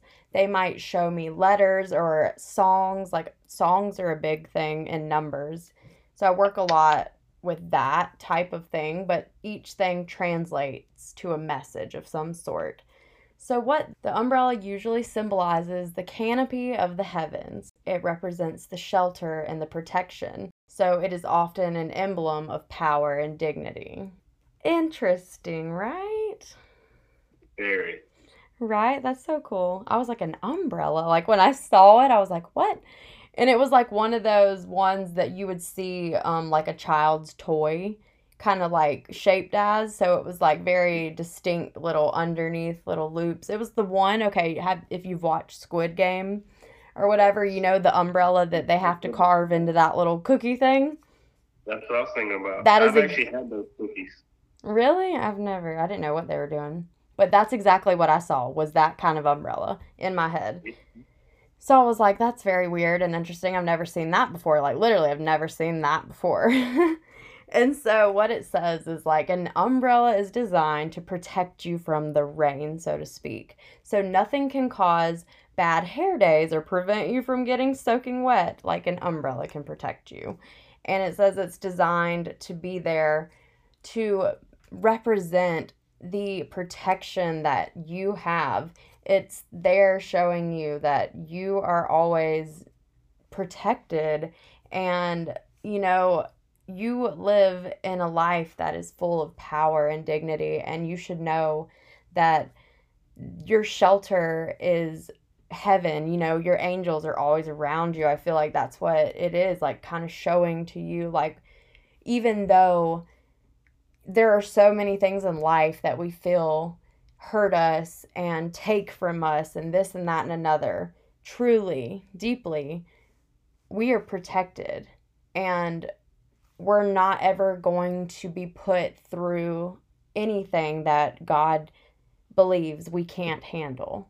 So I feel like God's toughest soldiers go into the hardest battles. I feel like that's what the message and just seeing an umbrella for you in my mind's eye is.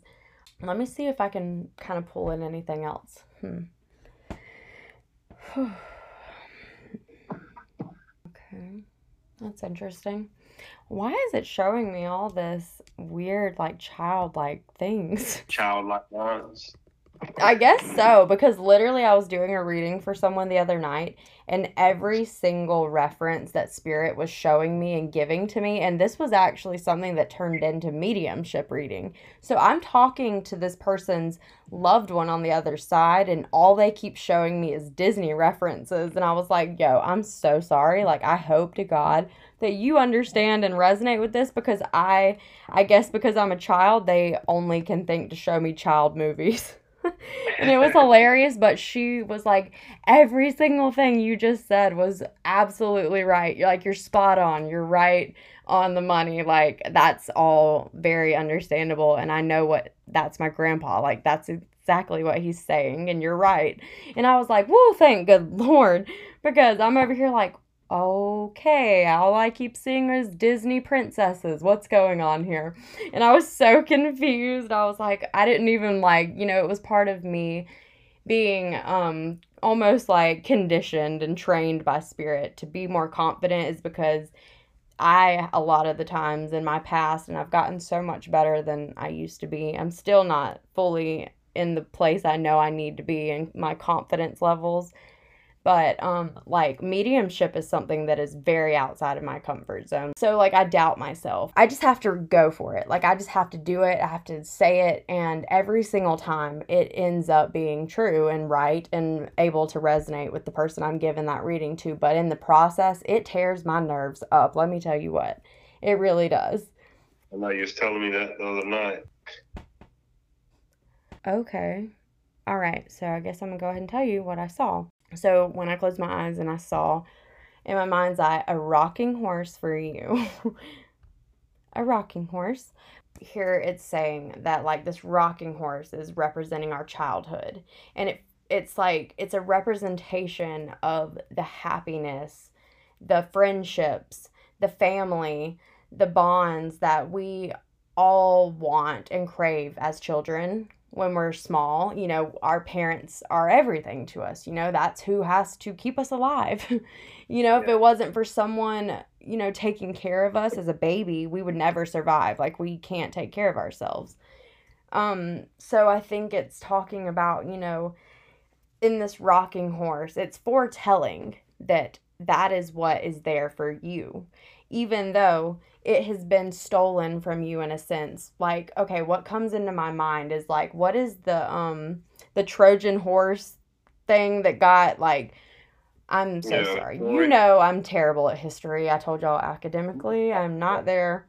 But when they sneak that horse thing into isn't that the Trojan War? Yes. Okay, thank God. I didn't want to sound like an idiot, but yes. So that is what I envision in my mind. It's your childhood was more of a it was as if it was taken from you in this sneaky and almost just unseen way. You had no idea. I feel like it was when you were a child and you were younger and in school per se, I feel like you were such a genuine and, just beautiful person that even if someone was mean to you, sometimes you wouldn't even realize that they were being mean to you. You just desperately wanted someone to, seem interested in you. And I feel like people were so just disgusting to you. And you, luckily, were in this shield underneath your umbrella almost. In a lot of senses, from that, because of the, I guess, extreme senses of people being ugly to you. It was God shielded you from the true ugliness that they had in mind, but it didn't affect you like that because you were so genuine in your heart that you couldn't even see it. You were too, you're full of light to let their darkness affect you. And so I feel like that's what God is saying in a sense, like Spirit's showing me, like, remember that it is something that, yes, happened. And we have to kind of address, and we have to realize, like I've told you, the inner child work, that healing your inner child, that's also what I'm talking about in my bonus episode as well. So it all goes hand in hand. It's like, but if we don't realize the things that were taken from us as children, subconsciously, unconsciously, whatever it may be, we might not have a clue it even happened. Like me, for example, there are things that I found from my childhood that I had not a clue happened to me, or I felt the way I felt about it until I read things, found things now in my life today. I'm just now finding it. And it's things like that that you have to heal, because when it's pushed back into our unconscious mind, it's still affecting us, but we have not a damn clue why we feel the way we feel. And so I just feel like it's talking about, all the things that are there for you. And you don't need to put a limit on, that rocking horse's ride. I'm thinking about one of those horses at the store that we used to all put a quarter in and jump on. Like, your ride doesn't have a limit. Like, you can stay on that horse for as long as you want. And I feel like that's what God's saying is yours. Like, that is what you deserve, is to do and see and act as you want and you wish to, and you have the time of your life, and don't let a single person standing there watching you say, it's my turn. Because no, I feel like you have endured a lot of pain, and that is just one thing that I'm seeing. It also talks about the quarter, that, I say it talks, but I'm in my head, it's just like these messages are coming through for you, and I feel like they're pointing at the quarter, and they're saying that quarter is your quarter, and it's a quarter that no one else can have, because it also represents, the fact that you have this specific type of quarter. This is all metaphorical, by the way, just so you can understand, I hope. And it's like, envision a cartoon, and in this cartoon, your character has a quarter that is magic, and it is like good for life. Like, you can use that quarter as many times as you want, and it always comes right back to you, like you never spent it. And it's like, that's what you have. And so other people want it, and they want to take it from you. And God is saying, like, be aware of the people who want your quarter. If that makes any sense. Does that make sense to you? It does. Okay, good. And it's just like, you need to understand that there are going to be people who are not good to us. But the main thing to remember in that, and experiencing things in our life like that, is that it really doesn't matter what those people are doing and saying and thinking about us, because we're the one riding the damn horse with a magic quarter, and they can go screw off. I just feel like that about it. It's like, it doesn't matter. We don't need anybody else to tell us what we can and can't do, or what, it's time. Your time's up. You've been on there long enough. No, ma'am. You get to stay exactly where you want to be, exactly for however long you want. Now, that being said, I do kind of want to pull a few cards for you if I can. So close your eyes. Okay. And I just want you to sit there for a moment, and then I want you to tell me the first word that pops into your head. It can be anything. Trust. Trust. Okay.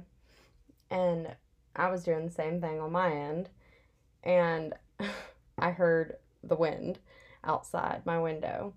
And it's pretty interesting considering how many times we've brought up Gray during this conversation, but that was my sign from Gray, was the wind. And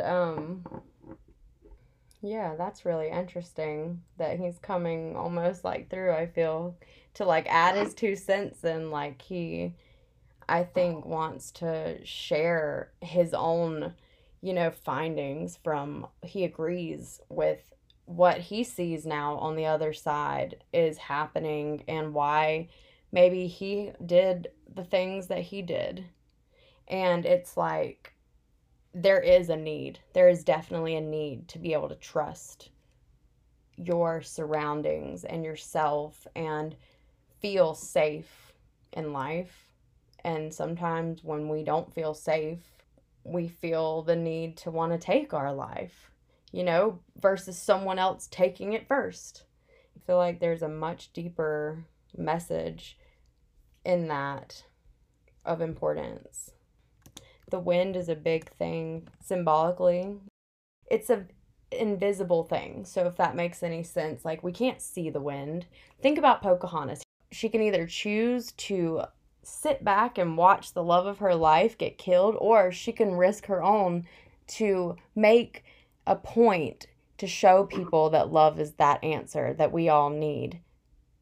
She falls in front of a person, being John Smith, that is about to get killed because of what was thought to be his doings, which it wasn't. It was not him who pulled that trigger and killed that man. I forget his name, Cocoam or something in the movie, but it was the guy that Pocahontas was supposed to marry, but then she meets John. And so I feel like this wind that I just had come to me as a message for you, it represents the power of spirit being able to sustain life and hold life together, like holding it together. It's almost like it's a wind of threads in a sense. Like it's like, imagine if we could see the wind, as little tiny strings almost. And it says like the wind serves as messengers of the gods to indicate the presence of the divine. So it's like when I heard the wind, I realized that it was spirit, talking to me, showing me, hey, I'm right here listening to every word you're saying. And considering they work off my frame of reference, I associate the wind with gray. And so it's like you are surrounded by all sorts of, just angelic beings and protection, and just your angels and guides that love you, whether or not you know that they are there. And they're saying like, we're all around you. We're all around you. And we're going to do everything that we know to do to pull you out with these ropes and strings, as if they can be seen, from the depths of life that you can find yourself just going underneath the water. It's like we are barely above water if we're treading, and we're about to go under, and they're going to pull us up. And so it's like they're saying, don't ever give up. Don't ever think that you aren't strong enough to endure what your life has in store for you, no matter what that may consist of, because we are all on a journey that is meant to teach us something. And yes, some of us go through things that are much harder than the next. But that being said, that's why I feel like you are being shown that you have this magic quarter. And you don't have to live by the means of another person telling you to do, or that you are something that you know deep down that you're not. Does that make sense? It does. You are being given the opportunity to paint your life, just like going back to the movie reference. This kind of popped into my head. The Colors of the Wind, that part of the movie where she says, can you paint with all the colors of the wind? Well, you can. And it's almost like a metaphor for God saying, like, you get to color your life in any color you want, and with the most extravagant designs and symbols and beauty and artwork that you want to see all around you. You get to do that. We all do. We all have that opportunity. So are we going to make use of what we are being shown we are capable of having? I'm going to pull from the Divine Energy Oracle, which is, it's a very generic kind of, it almost gives you like a word, like you just gave me, like trust. You know, it's a very simple message that is followed by, you know, a deeper explanation of what that card truly means and its deeper meaning. And then from there, I'm going to pull from the Power of Love, my activation. If you feel like you can resonate really strongly with the message I first give to you from that other Divine Energy Oracle. And why I'm doing that is because the activation cards are activators. You know, it's like we have to be ready to use them when we're asking for them, if that makes sense. Do you understand what I'm saying with that? Does that make sense? Okay, good. I just want to make sure. Sometimes I don't know how to word things correctly to make it make sense. But yeah. So it's like, if we can understand the message that we're being given in its, you know, full extent, then we have the power to activate it. So it's basically like this activator card is going to be your paintbrush in painting your life, all the different colors that you want it to be. So let me shuffle. Okay, so after asking you to set your intention about what it is that you want to see come into your life and help you to change and do whatever it needs to be done to see that change, the two cards that I have for you is Make No Judgments, and I kind of feel as if that is for the collective. And then your card that first flew out at me was Say No. Things that we've already talked a lot about, you know?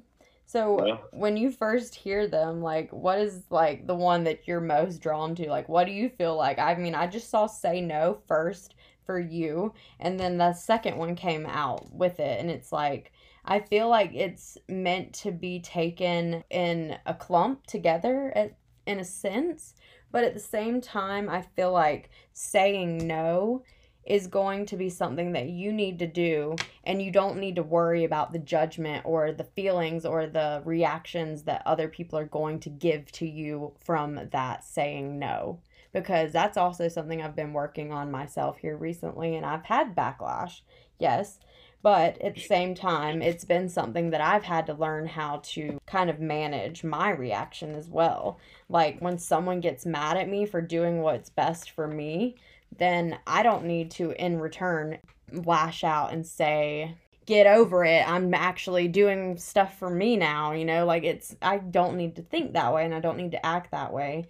But initially, my first attempt in doing such, it really did trigger that, and I had to realize that those emotions were there, and I needed to address them and understand why I felt the need to want to lash back with this hostile kind of defensive mechanism, you know what I mean? Yeah, I do. And, you know, I was setting an intention, and, you know, both of them cards kind of hit right on that, because it was more so of the whole, we talked about it the other night, about how, like, I help everybody no matter what. I don't really ask. They ask me for something, I give it to them. Right. I've been thinking about, you know, I'm just going to cut everybody off, you know? Mm-hmm. And I mean, that kind of, it's almost a way of saying you don't have to do that. It's a simple matter of being able to discern the difference in the two types of, you know, people that are going to be coming at you. And it's okay to be good to people. It's not like we don't need to be a genuine and kind, giving person, because that's needed in the world. But we also have to be able to set boundaries. I think boundaries is a big thing that I haven't even mentioned yet, but it's still something that is so important. And that's like a whole entire subject matter that I could go on for days about, because setting boundaries is something that I never ever thought about doing. And it is incredibly hard to make yourself get in the habit of setting that boundary and not letting people push them down or invade past their limit. Yeah. Because that was a big lesson I had to learn that was so hard to understand at first for me. the guidebook is reading, and it says, "Are you seeking respect or waiting for some form of acknowledgement that is not forthcoming? Are you allowing yourself to be pushed past your limits? It is time to resume authority over your life as a divine being. This comes with setting clear limitations and learning to say no when it is appropriate. Difficulties will be greatly alleviated by comfortably setting your limits." So your divine energy is calling you to simply be true to the authority for your life by establishing those clear and healthy boundaries. It is up to you to know what does and does not work for you, and then respect that. So know your limits and express them before they're bypassed, and then you have to communicate those limits in a clear and calm, loving way. And it is also really important to avoid the notion that it's more spiritual to say yes to the request of others at our own expense. This is coming straight from the guidebook, Chris. Literally, this is not my words, because I know we did speak about this. This is coming straight from the book. Let me keep going. It says, "If you can lovingly accommodate others, go ahead. But if saying yes to another means that you are harming yourself, you must not. There are times when saying no serves best, however difficult it may feel to express and uphold that." So your divine invitation is respect your limits and communicate them in a loving and consistent way. Be willing to speak up to others and establish those limits when is necessary. Be unpopular if you must in order to maintain your soul's integrity, because learning to say no takes practice and you'll fumble sometimes. So to begin, ask yourself how saying no serves you presently, and then respect it. I mean, that's crazy. I mean, that's from the guidebook, and that is from the guidebook. It's almost hitting on everything we talked about the other night too about it.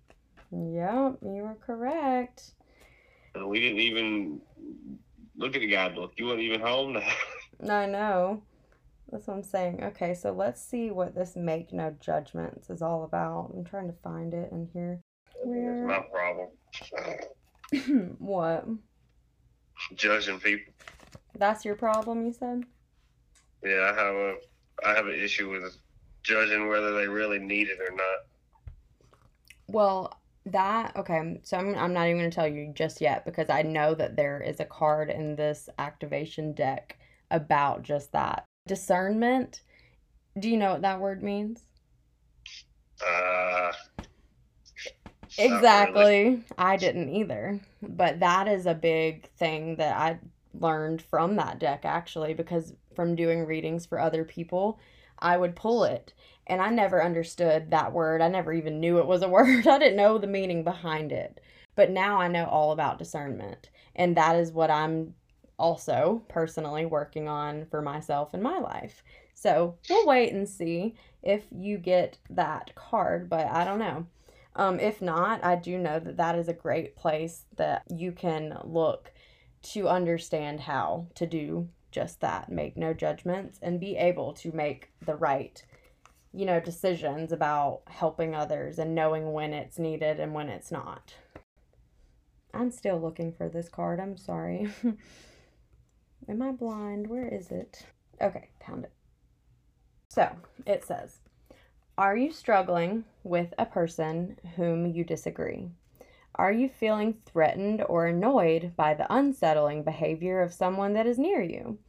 Are you struggling with an individual that may feel or make you feel less enlightened or think that they are less enlightened than you? Your soul is alerting you to review your relationship in a more neutral light. So your divine energy is calling you to refrain from judging others. Don't perceive another as wrong simply because they don't share your point of view. Allow for differences without making this into a battle. Your divine invitation here is to open your mind and heart and understand that each person has their own path, but that ultimately all roads lead to Rome. Stop viewing the world through the subjective lens of right and wrong and don't attempt to force your views upon anybody else as well. Listen to your higher self while at the same time respectfully allowing others to do the same. So who knows, you might even learn something. What do you think about that one? Yeah, that's pretty neat too. We was talking about the Trojan horse earlier. I know. I didn't even think about that. Oh my God, that was in Rome, wasn't it? See, I am so illiterate when it comes to stuff like that. History wasn't for me. Just say that. But I didn't even think about that. That is a synchronicity, isn't it? All roads lead. That's why I laughed. Did you hear me? I was like, Rome. Because I was like, that's an odd statement, or that's an odd kind of saying I've never heard before, I guess. But yeah. That is funny. I did say that, didn't I? But that's what popped into my head. That's what I saw in my head. It looked like a rocking horse, but it was like it was in this form of like that horse. The Trojan horse is what I saw in my mind. But I didn't exactly understand like what to compare it to other than a rocking horse. So yeah, I'm sure there's even deeper symbolism in that just in itself, you know, because spirit works a lot with sending symbolism and metaphorical comparisons to give us messages that we can understand.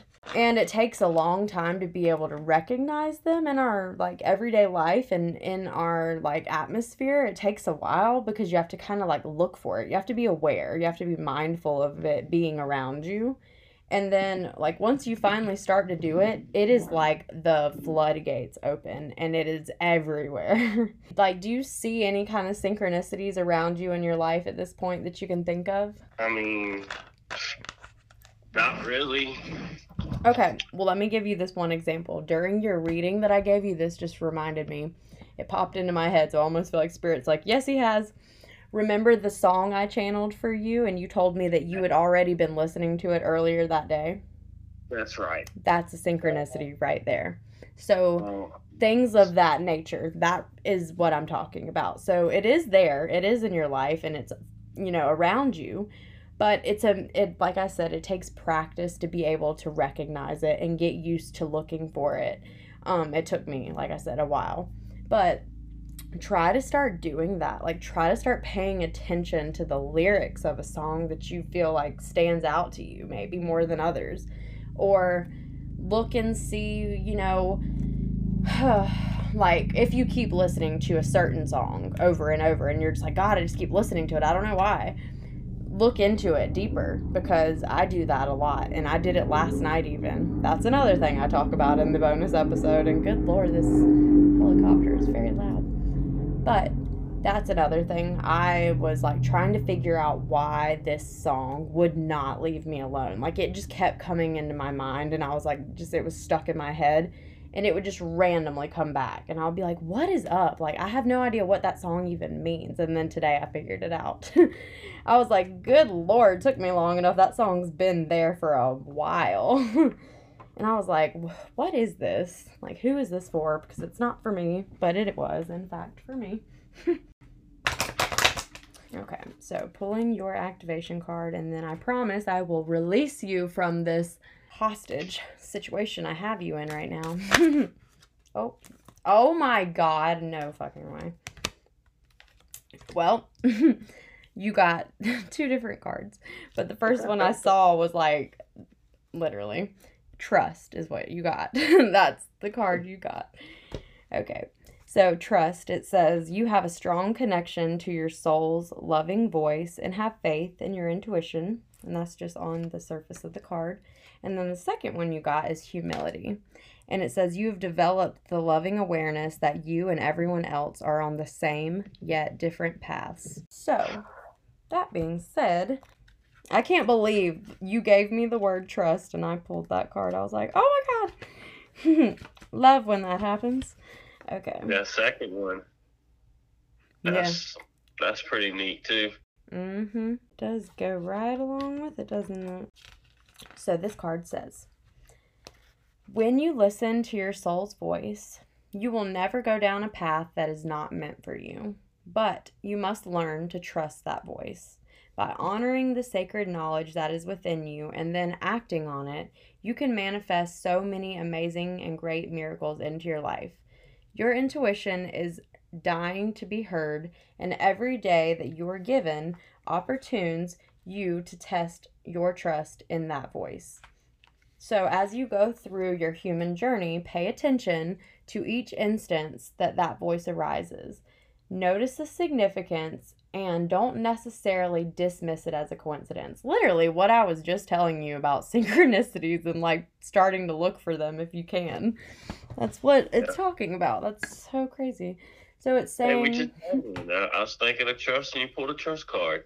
Yeah, I know. That's what I'm saying. They're all around you. And that's the thing is like once you start to see it and you're looking for it, you're willing to look for it, it's like your guides are like, oh my God, he knows, send it in. And they're like flooding you with all of these things.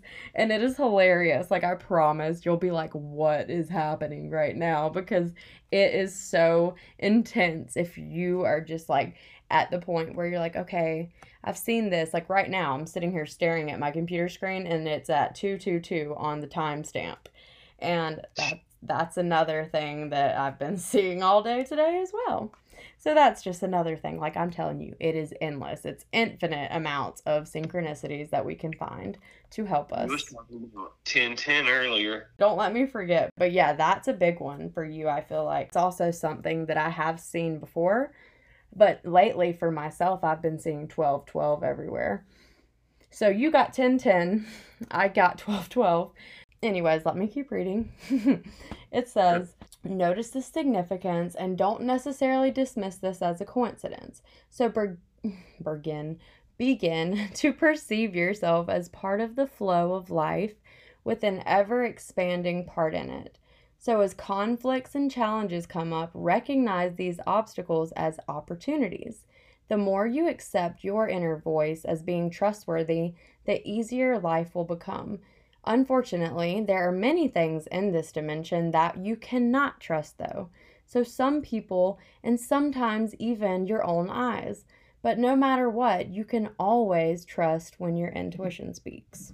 And didn't I kind of tell you a little bit about intuition and how you can discern the difference between your ego and your intuition speaking? Didn't I kind of talk to you about that the other night? You did. Okay, so you like if you ever have a question about that, because it took me also a long time, like I'm telling you, it's a process. You have to always start somewhere. But that's the thing is like to be able to do and help yourself in these types of ways, that's like you have these tools available to you, you want to learn how to use them, I will teach you. Like I really do want to offer a course to teach whomever wants to learn how to do exactly what I do for people, but for yourself, so you can do it. Anyone can. That's the thing is like I don't have some kind of magical power that someone else doesn't. Like that's the thing is it's only a matter of trusting in yourself to know that you are receiving the accurate information that you are, and then being able to expand on that. It takes some practice for sure, but it's capable of happening in anybody's life if they're willing to do so. So that being said, humility, your second one.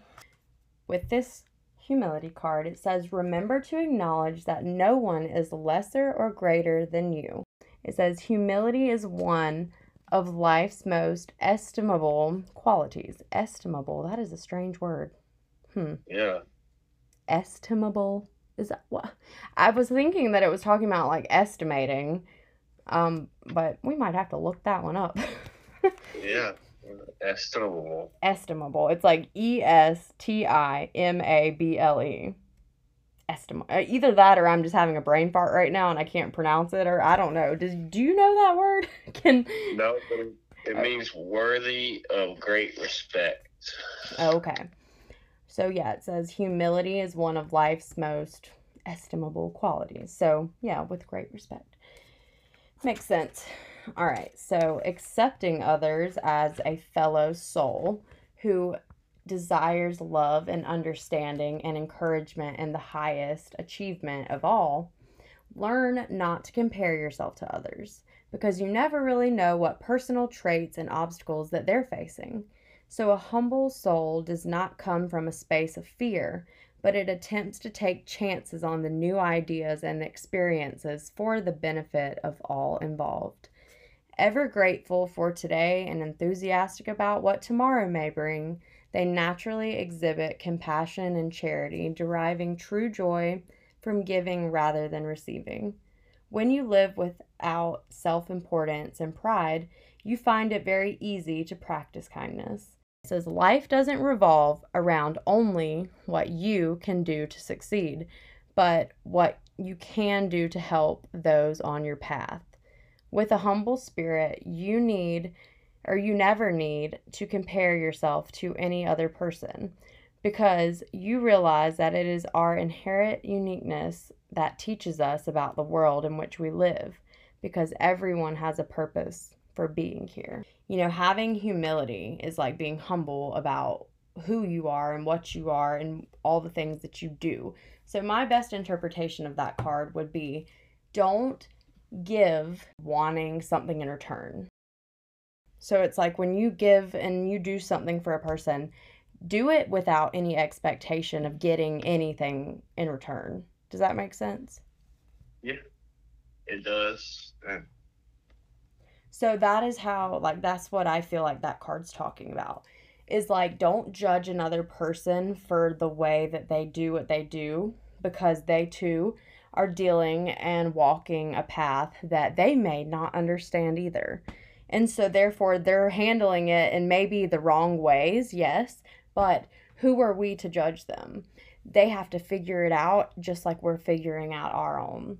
And so it's like when someone is treating you in that horrible, ugly way, we have to know how to be humble in a sense. Like we have to communicate that we're not going to let them stomp on us or walk all over us, but we have to communicate it in a way that isn't hostile. Okay, so here's an example I'm coming up with. So it's like you see someone on the side of the road begging for money, right? They're homeless. And you stop and ask them, and they say, because I'm hungry. And you say, okay. And so you go buy them food instead of giving them money. Now, that person gets pissed and says, I don't want this food. But yet they had just told you that they were hungry. And that's why they needed the money. So that is a way of being humble. So not judging that person and immediately saying, nah, because I know you're going to go spend that money on drugs. I'm not stupid. I know what you're out here doing. It's not that. It's a way of doing something for a person and still being able to help in the way that you are capable of helping, but yet not enabling them and, doing something that is going to be equally as destructive as, the next person driving up and flipping them off and driving away. You know what I'm saying? Yeah. So that's kind of like discernment too, I feel like. Like you have to be able to discern what a person needs if they're asking you for it. So that would be a way of you being able to be humble and still give, but yet give in the way that you're willing to give, not the way they're asking you to. So it's like your choice, your way of going about it. Then that's when you have to trust your intuition telling you, no, I'll give you food, but I'm not going to give you money. But like I said, I'm not going to hold you hostage any longer. But I do appreciate you and thank you so much for doing this with me. You're very welcome. And you are welcome to come back and do it with me any other time you'd like. Because I love having guests. I truly do. And they're hard to find. Oh my gosh. People are so afraid. As you can see, Miss Jeannie leaving us high and dry. She keeps texting me, but she won't answer the phone. And I'm like, girl, I know you hate hearing your voice on a recording. I know you just chickened out. I know what happened. But that's okay. We still love you. So, anyways, thank you. And I will talk to you soon. All right. All right. Bye. Okay, that was my interview with the wonderful Chris Murphy, Murph Dog, if you will. It's 11:11 p.m. I just looked at the clock. Well, what a beautiful note to end on. I'm going to go ahead and stop it before it changes.